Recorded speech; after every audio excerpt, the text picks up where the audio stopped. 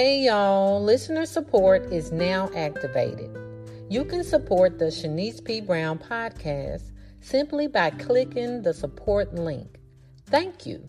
Let's get to our devotion. Time.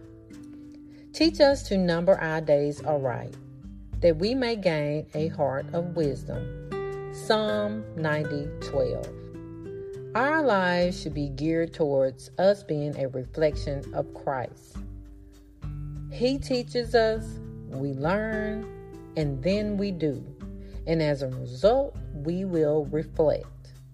Ask God to help you have a better sense of how your time is spent. And ask Him to help you to be a good steward over it.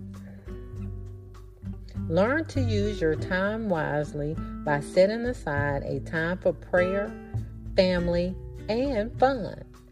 Making those three things a priority in your life is one of the most wisest things that you can do. In prayer, ask God what are things you can do to become Christ-like in your everyday life, that you may gain a heart of wisdom. Have a great day.